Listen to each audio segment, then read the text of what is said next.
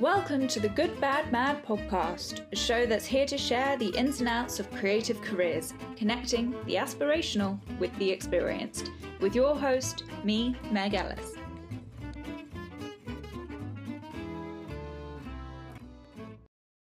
Hey. Jonathan, hi, how are you? I'm good. How are you? I'm good. I'm Meg. It's nice to meet you. Nice to meet you too. Thank you so much for agreeing to be a part of this. No, thank you for having me. Got a much nicer setup than I do. I'm currently in the garden shed.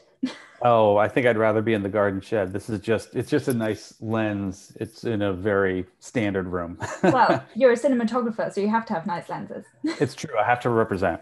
So thank you so much for agreeing to be a part of this. We're Thank you very for young, so we're very thankful for anyone who pays us the slightest bit of attention. No, I'm happy to.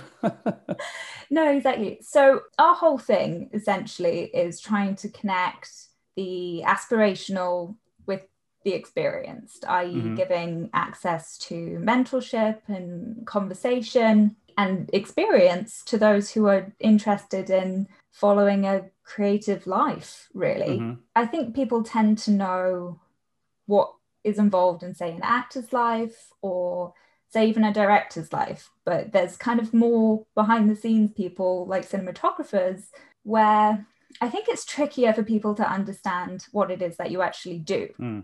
Okay, you Google what a cinematographer is and it says the one who sits behind the camera. Right.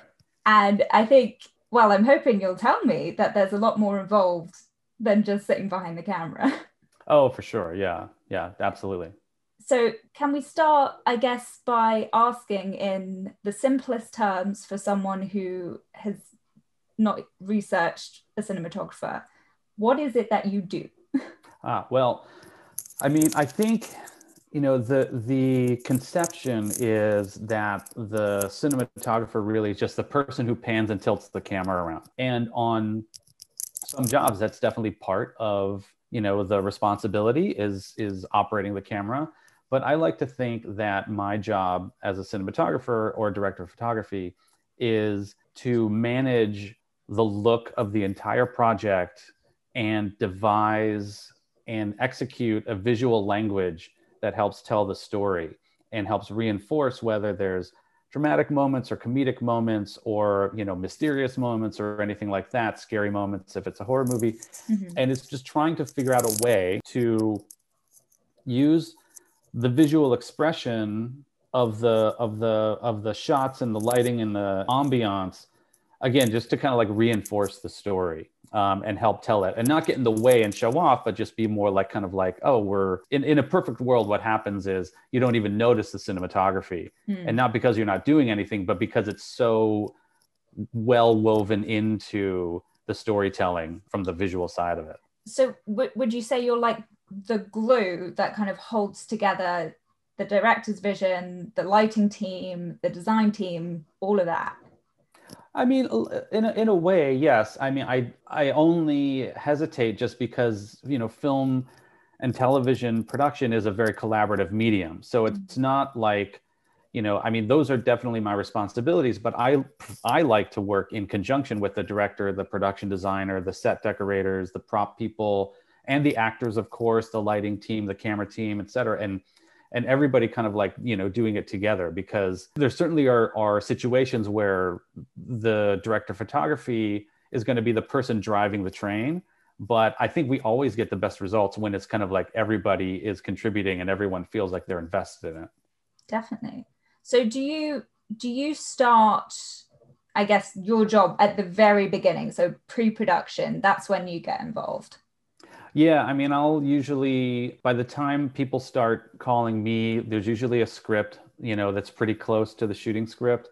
And some other people on the production team might have been hired, but not much has been done in terms of like building sets or choosing locations, because I'm involved in those conversations. So it's kind of like right after the script is in kind of like a shootable form is when I start to get involved. Okay, so the producer hires you, you get the script. what's the first thing that happens? Do you sit down with the director? Well, lots and lots of meetings happen is the first thing that happens. And definitely the central conversations involve the director of photography or the cinematographer and the director, because those are the two people who are going to be really creating kind of like, at the very least, kind of like the base visual language, that people can use, and you can like hand off certain other responsibilities and ideas to other people. Okay. But, you need to have kind of like that main idea, whether it's one big idea or several small ideas that kind of like add up together. But that's generally between me and the director. And then it's kind of like working after that with the producer, with the production designer, with the assistant director, and trying to facilitate, what everybody else is trying to do, but also this kind of like main visual thrust, and then working within the parameters of the show, the schedule and the budget and the resources and all of that. Okay, so do you in I guess in those like first conversations, then do you talk about things like color palettes and ratios and that kind of thing? Yeah, it's a little bit of everything. Sometimes it starts with like a very specific idea, like I see this one scene going this way, and that kind of drives the conversation for the rest of it. And other times it is a little bit more kind of big picture conversations, like you're saying, like we might talk about, what is the general kind of like color scheme of it, or what kind of lenses do we want to use, or does the camera want to move a lot? Does it want to be handheld? All of the different things that we have all the tools or toys, that we have at our disposal, how do we use them or not use them to kind of like most effectively tell the story? I don't like to think that there's any kind of like one way to do anything, and I think that what's happened recently is that people have started to mix a lot of genres and just styles together, like for example, like the show Search Party that I work on, it is kind of like half of a comedy and half of a drama. And so we never really wanted to shoot it as one or the other. We wanted to do something where it kind of feels like both all the time, which is sometimes a very tricky line to balance. But, again, it's kind of like just giving everybody room to, like, if you want people to be funny, you give people room to be funny. If you want people to be dramatic, you kind of like start driving towards that.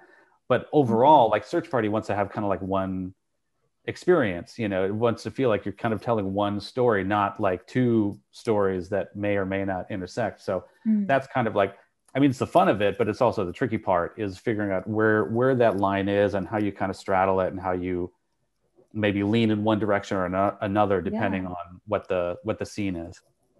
I guess I'm assuming that's just experience that's kind of made you able to kind of straddle that line. You've got, huge experience from like different styles, from features to documentaries to sketch shows, that kind of thing.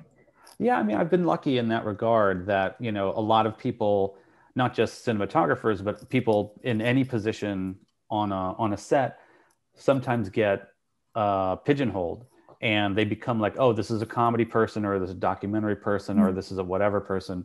And I've been able to have my fingers in a lot of different pies. And what's great about that is I can take lessons that I've learned from one and I can apply them to another. And you can be a little bit eclectic, about your approach to something.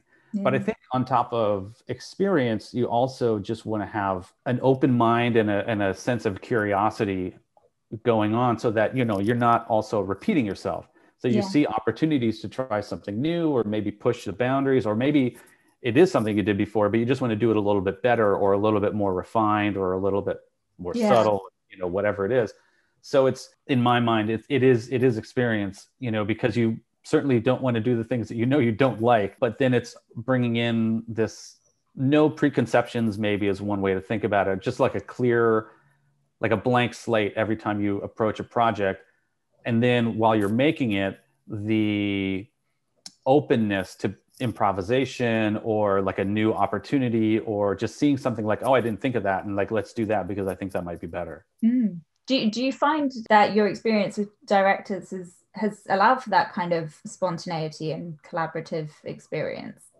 Like, they're open to your collaboration, yes. Most of the directors that I've worked with, I've been, again, very lucky. very into the collaborative spirit, and they definitely want me to feel ownership over whatever project that we're working on. But there are some directors also who come in with a very strong idea of what they want that project to look like or how they just want to approach it. And at that point, then maybe my responsibilities are less the big idea stuff, and maybe they're more kind of like the subtler pieces of it, or just like making sure it's executed as well as possible, or trying to elevate it maybe a little bit more. But I would say in my personal experience, it's been less of that, and it's been more of the people who say like, I want to know what you think, and let's kind of build this together. Yeah. And as I was saying before, I think that ends up ultimately getting better results overall than coming in and saying like, this is it. And what I've learned, maybe this is the documentary stuff talking a little bit more, is that the more you try and approach something with like, it has to be this way, the more you're going to end up in something of an uphill battle, because things happen and you need to be able to adapt and adjust and improvise. And if you're too myopic, or single-minded about the approach, you might end up just kind of like spinning your wheels or just not getting what you're looking for. Yeah. I was going to say, with documentary especially, you've got to be on your toes as well. And I'm assuming there's a lot less kind of equipment available and preparation time. So yeah, I mean, documentaries are, I kind of fell into them accidentally, when I started doing them 15 years ago or thereabouts.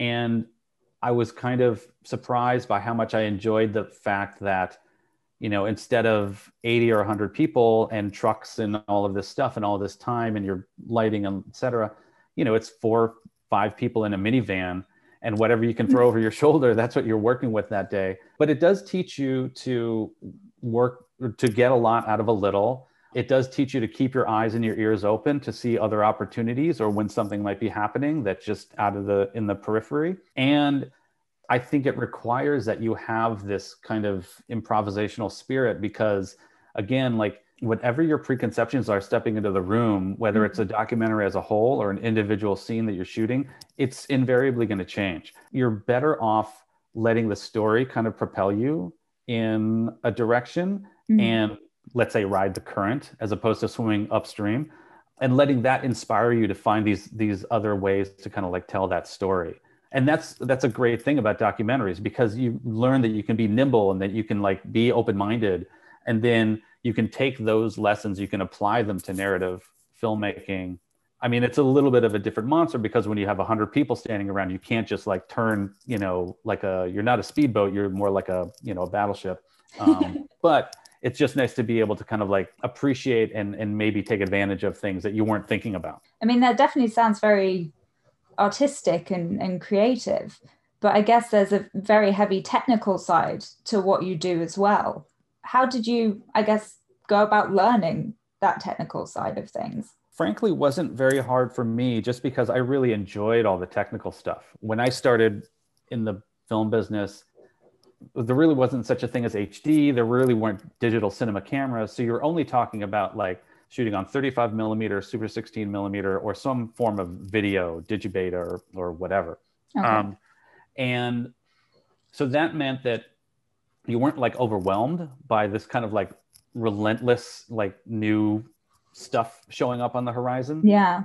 And you could think about like, okay, well, I'm going to learn everything there is to know about lens design or f-stops or lighting or film stock and, photochemical technology and all that stuff. And I just loved it. I devoured as much of that as I could. Yeah. Now that we've moved into this digital cinema environment, it's less of that technical stuff, because, frankly, it flies over my head the way, some of these things work. There's geniuses who work in labs and stuff like that somewhere, and I just trust that they know what they're doing. But it means that you can kind of like, instead of thinking about like, oh, I want to understand exactly how a sensor works, and, with color science and all of these things that are important, you can use other people's experience and insight. And I can think a little bit more about like, oh, like there's a new camera on the horizon every 6 months, or there's a new lighting instrument on the horizon every 6 months. And the improvements that are being made in those industries is just mind-blowing. Like what we can do with lighting technology and camera technology now versus 20 years ago, it's it's insane, especially considering that basically the 100 years before that, things really didn't change that much at all. Yeah. You know, film stocks got better and things like that, and cameras got better and lenses got faster, but it was still very much just like, okay, there's film, it's in the camera, there's a lens on the front, and that's it, you know, and then that's how you work. Definitely.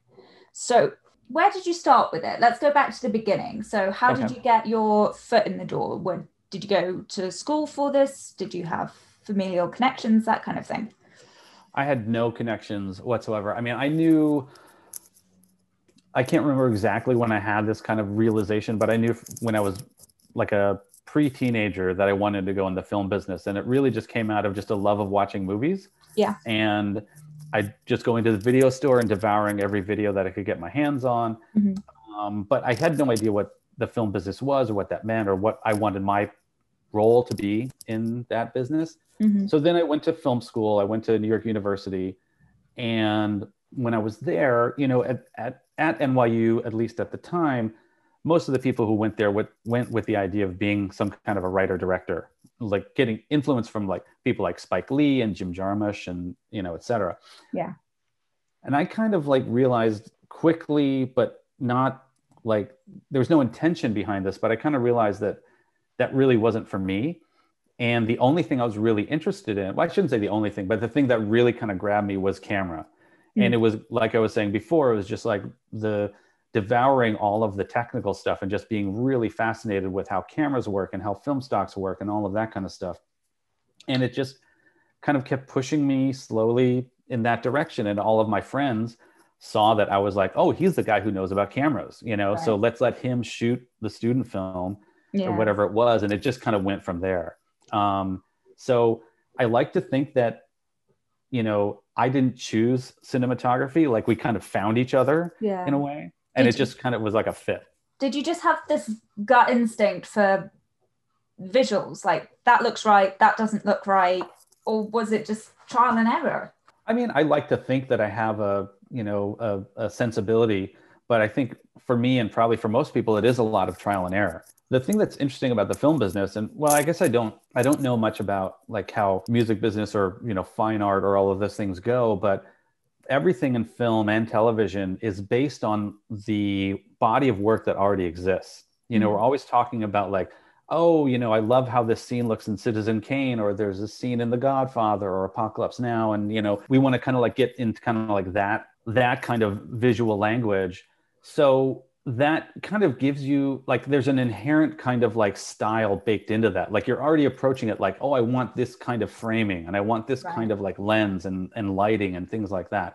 And as you keep doing it more and more, you just start like gravitating towards the things that, you know, you really react to and pushing some of the other stuff away. You know, you're taking in all of this inspiration and influence and you're just kind of like weeding out the stuff that you like. And then taking it and spinning it and making it your own, you know, so that ideally, like after a little while, you have your own thing that you do. Yeah. Although it is important as a cinematography to be a cinematographer, to be a bit of a chameleon. No two projects are the same. Yeah. And you certainly don't want to just do the same thing over and over and over and over again. So it's kind of always reinventing yourself at least a little bit, but still drawing on that big body of work, you know, that just already exists in terms of film and television and all of that. Do you find yourself studying new filmmakers or just like YouTube absolutely. videos and stuff about new equipment and new styles? Not necessarily YouTube stuff, although I do watch things on YouTube and Vimeo and etc. I think it's just a little bit harder to discover things that way, but I'm certainly watching what, you know, people are doing on the newer TV shows and music videos. I think are a great place to see kind of like people experimenting and trying new things and pushing boundaries, and commercials to an extent. But that's one of the great things about what we do is that even though, you know, the storytelling tools haven't changed that much in the last 100 and whatever years, you know, we're still able to kind of like keep reinventing and pushing the boundaries and saying like, oh, I mean, of course, now things like vintage lenses are such a huge hit. You know, and it's like people looking back at what, you know, cinematographers were doing in the 60s and 70s and saying, we want it to look like that, you know? So it's like, it's just like everything, this big, massive choices and inspiration and ideas that we're just always kind of like picking off of, but people finding new ways to apply it, which is the exciting part. Well, I mean, I think we're definitely seeing that with TV at the moment, really, isn't it? Because it's becoming so cinematic, and it's completely different to how it was, 5 years ago, 6 years ago? Oh yeah. I mean, I remember when there was a very strong line between television and film. Yeah. And it wasn't just in terms of like the storytelling and things like that. It was like there were certain actors, movie actors, who wouldn't be caught dead on a television set. Yeah. And same thing with cinematographers and directors and et cetera. It was like you're in the film camp, you're in the TV camp.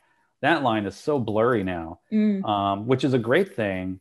But I'm a little bit curious about what this means for the future, because one of the things that was kind of special about film, at least 20 years ago or 30 years ago, was that a film had a shelf life for many years, and if it was a classic movie, it was decades, and now it feels like there's so much, it's going to be hard for films to kind of like rise above. And maybe partially that's because, just consuming a movie on Netflix is so inherently different than consuming it in a movie theater. Yeah. And consuming something at a movie theater, I shouldn't say consuming, but like watching something in a movie theater is an experience that people remember and hopefully cherish, if it's a good movie. There are so many movies that I've seen in the theater, like going back to when I was like 6 years old, that I can remember the experience, vividly. But I would be hard pressed to be able to tell you like how I was feeling or where I was sitting when I watched something on Netflix or Apple Plus or any of these new platforms. Yeah, it's not quite the adventure or the experience. Yeah, there's an inherent kind of like amount of distraction that comes from watching something at home, because if you want to use the bathroom or get a sandwich or check your phone, it's all there. And I do that as much as anybody. The flip side is that now we have all these outlets for storytelling that just didn't exist before, which is great because filmmakers just have so many more ways to get their films and shows out there. Maybe that's the trade-off, is that there's a lot more to choose from. As you were saying, TV is so different than it used to be. Like there's some amazing storytelling and amazing filmmaking happening on TV, but it also feels like it's just a much bigger pie. Yeah.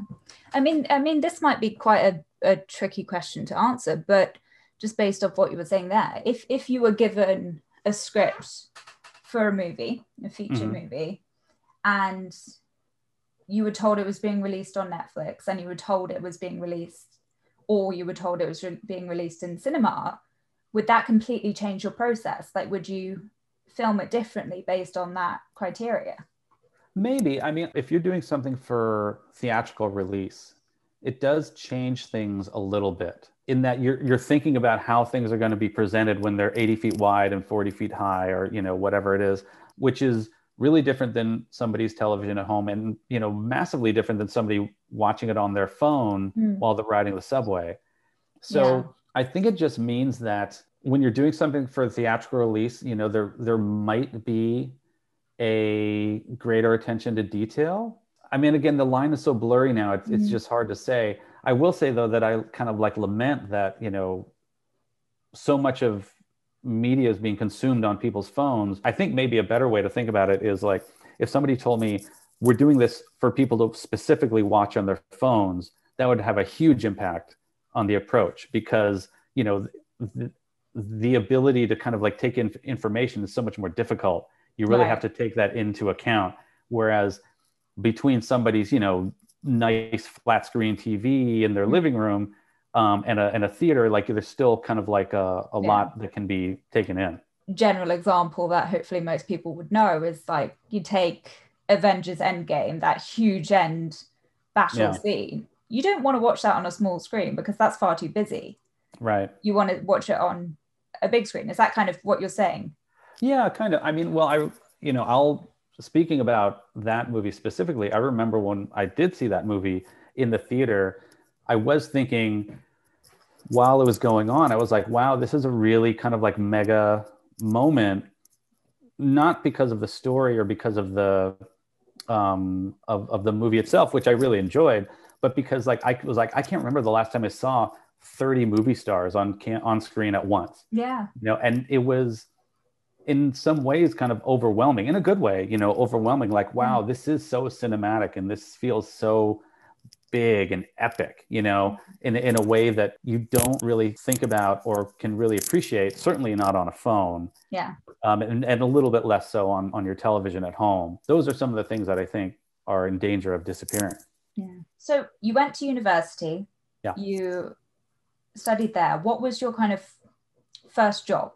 My first job out of college was at a commercial production company called Zuma Zuma that was in New York City. And my job primarily was to just, cut reels together on these old 3/4-inch video decks, which were very, they weren't very sophisticated at all. And through that, they knew I wanted to get into camera stuff. So they started introducing me to the DPs that they were working with and the ACs that they were working with. And those were, when I left that a year and a half later, or however long it was, when I left that production company, those are the people who I started working with when I started freelancing. And so then I started working in the indie film and commercial world as a camera assistant and shooting on the side when I could for 8 or 10 years or something like that. And then that's when I kind of started shooting more more seriously. So what do you do as a camera assistant? What's the vibe of that role? Well, a lot of people call the camera assistant the focus puller because that's their primary responsibility, is to make sure the shots are in focus. The camera department is a team. And so there are other camera assistants who have other responsibilities, but kind of like the number one responsibility, if you're talking about a camera assistant, is making sure the shot is in focus. But it's also making sure that all the equipment is there, that it's clean, that it operates properly, that they're changing lenses and doing all of these things and interfacing with other departments to make sure that it's all, working right. And, working with the cinematographer to make sure that we're getting everything as well as possible. Yeah, you're pulling off the vision that you planned for. I guess that sitting with all these DPs throughout that period, you're absorbing all their experience and information. Yeah, it becomes a great kind of spot to just sit and observe because, a lot of times on a film set, you're just sitting around, especially the focus puller, because, until you're rehearsing or shooting, you're just kind of like, the camera's built, it's there, you're answering a question here or there, but really you don't have that much to do until you're rolling, and then you have a lot to do. So it was nice to be able to kind of step back and see how other people were doing things. Because I had been shooting, like I said, in film school and things like that, but I had never done like a big nighttime exterior across 10 city blocks and all of that stuff. And it took a lot of the intimidation factor out of it to be able to see like, oh, okay, it's basically the same, just on a bigger scale, and you just think about this and this and this, and where's the camera going to be? And that's where the light has to go. And, then when I had to do it, it just got, like I said, less intimidating. Yeah. Do you find yourself receiving any great tips of advice, or even worse, terrible advice from some of those mentors? I can't remember any nuggets specifically, but I do know that I took a lot away from the people that I was working with in terms of just how you conduct yourself on set, and working with a crew and being respectful, or, watching people who were disrespectful and just knowing like, I don't want to be that. And also, the psychology that is required for working with a team of 100 people and making sure that you can communicate effectively and that you can get people on board with your idea. Because if you come on the set and you're like, I want to do something completely different, people might be like, okay, well, we're into different. But if you can't get them to understand it or get on board with it, then you're going nowhere. Yeah. So that ability to command and give respect and work effectively and efficiently and communicate effectively and efficiently, I think those were those are the more valuable lessons for me. I think it's got to be very difficult to balance those lines. It sounds like being such a collaborative process, it could be quite blurry sometimes. It can be, for sure. I mean, when I was in film school, somebody told me, they said, look, if you want to be a cinematographer, the two things you need to study are photography and psychology. And if you can be good at both of those, then you'll be a good cinematographer. And I can't say I knew what that person meant at the time, but now 20 years later, I'm like, that is 100% true. Well, that's a good nugget right there. Yeah, that's true. That is a good nugget. So do you remember kind of what the big switch was for you, like moving from, I guess, AC roles to your first kind of big DP role? It was almost accidental in the same way that, going into cinematography in general was almost accidental.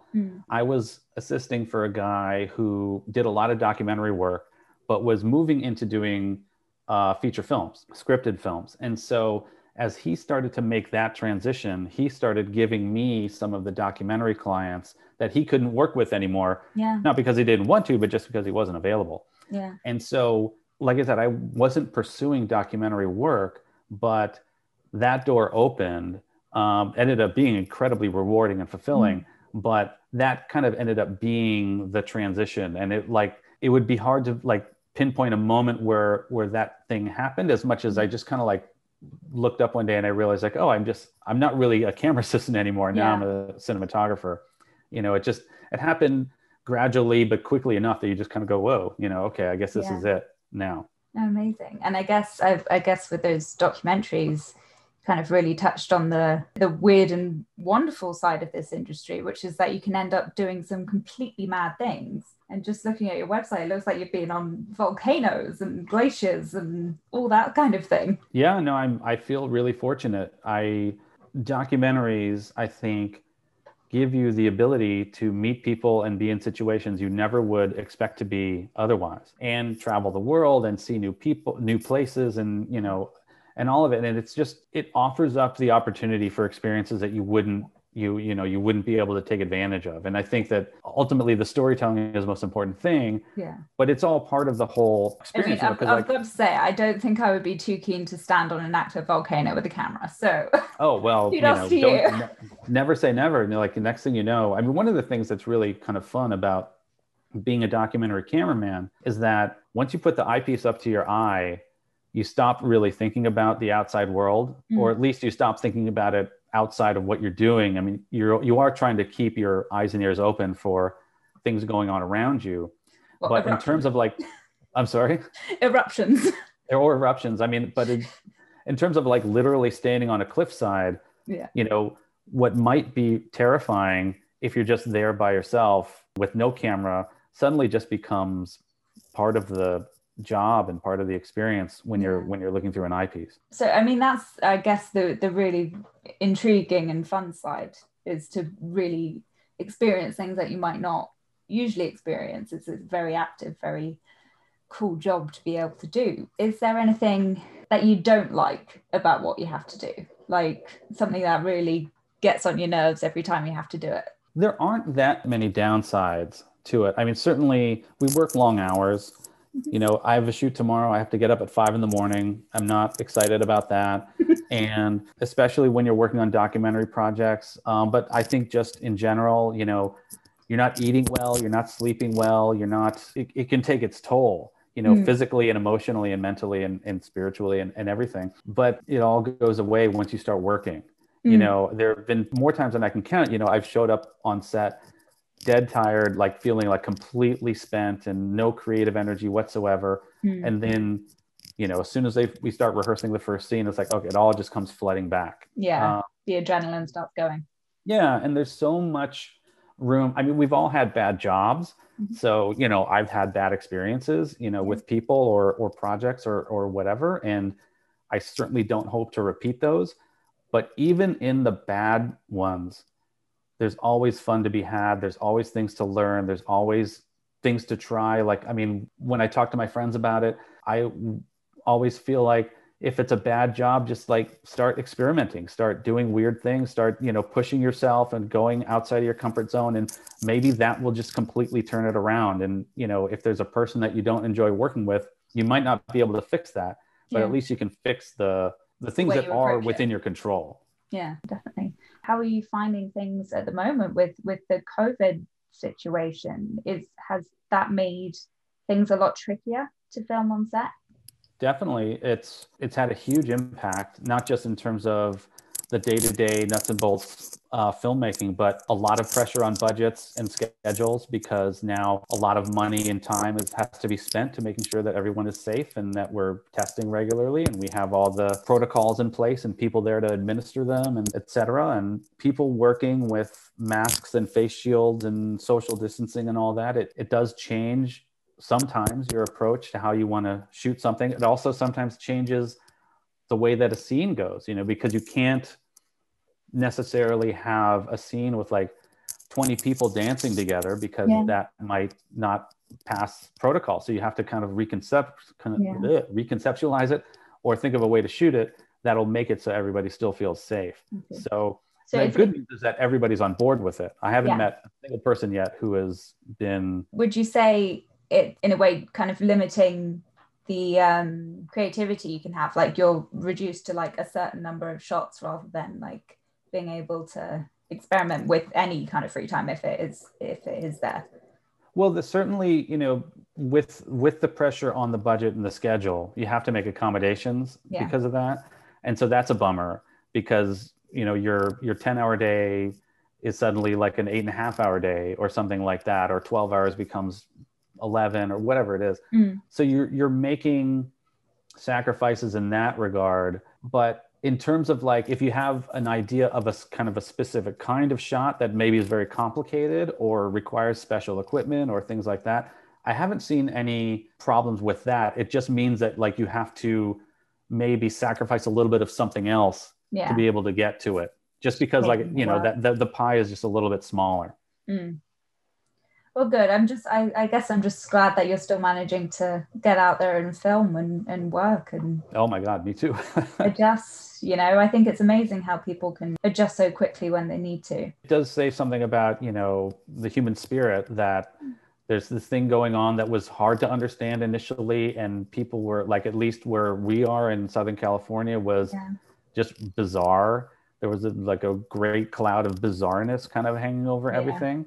But then, people start to, you dip your toe in and you kind of see how it goes. And then we've developed protocols, and now there's been enough time that I think, I don't want to say it's straightforward, because it's always going to be a little bit different, but I think it's just, it's manageable. And everyone can't wait till we're done with it. But at this point, it's manageable. Well, definitely. I mean, people will be eager to get back to normal, but it's that, I think at the beginning, everyone was very doom and gloom. Like, this is the end of the creative industry is I'm like, I think we're a lot more resilient than people sometimes give us credit for.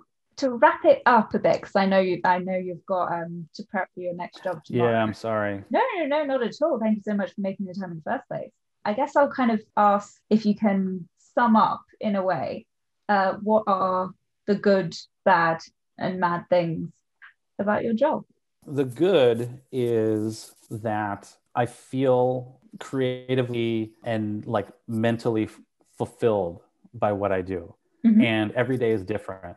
So even if I'm on the same project for a long amount of time, or we're in the same location for a long amount of time, every scene is different. Every shot is different, and you have to kind of be involved. It just requires you to be involved. And so I really appreciate that. It never really feels old. It never feels rote. It always feels like new and fresh at the beginning of every day, or throughout the day, for that.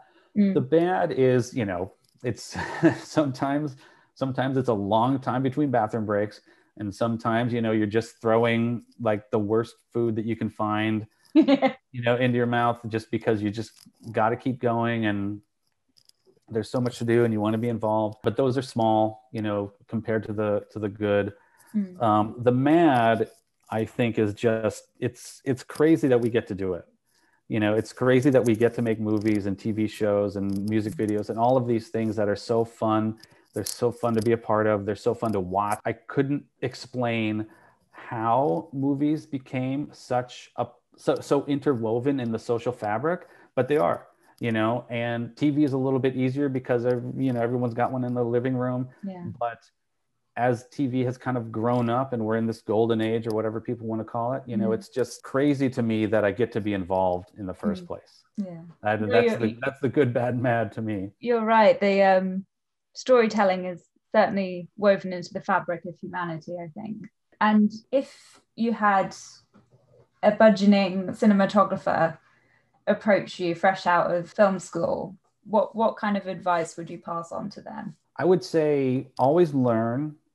You know, whether you're watching something or working on something or just thinking about something, reading books, what have you, walking down the street, appreciating the light and watching how things kind of happen, you know, you can learn a lot about what you like and what you don't like and what inspires you. I would just say stay curious, you know, don't fall into any kind of thing where you're like, well, I'm just going to do what I did the last time and that'll be just fine. Like, that's to me a death spiral. And enjoy everything that this business and this job has to offer, because it is, in my opinion, truly unique. And I feel really fortunate that I'm one of the people who gets to do it. Well, Jonathan, that is wonderful words to pass on to the next generation. Thank you so much for taking part. I'm very excited for people to hear your experiences. Oh, well, I'm excited too. Thank you for having me. Thank you for listening to this episode of the Good Bad Mad podcast. Please subscribe to check out the next episode or leave a review if you liked it. You can find us on Instagram at goodbadmad or at goodbadmad.com for additional resources and information. See you next time.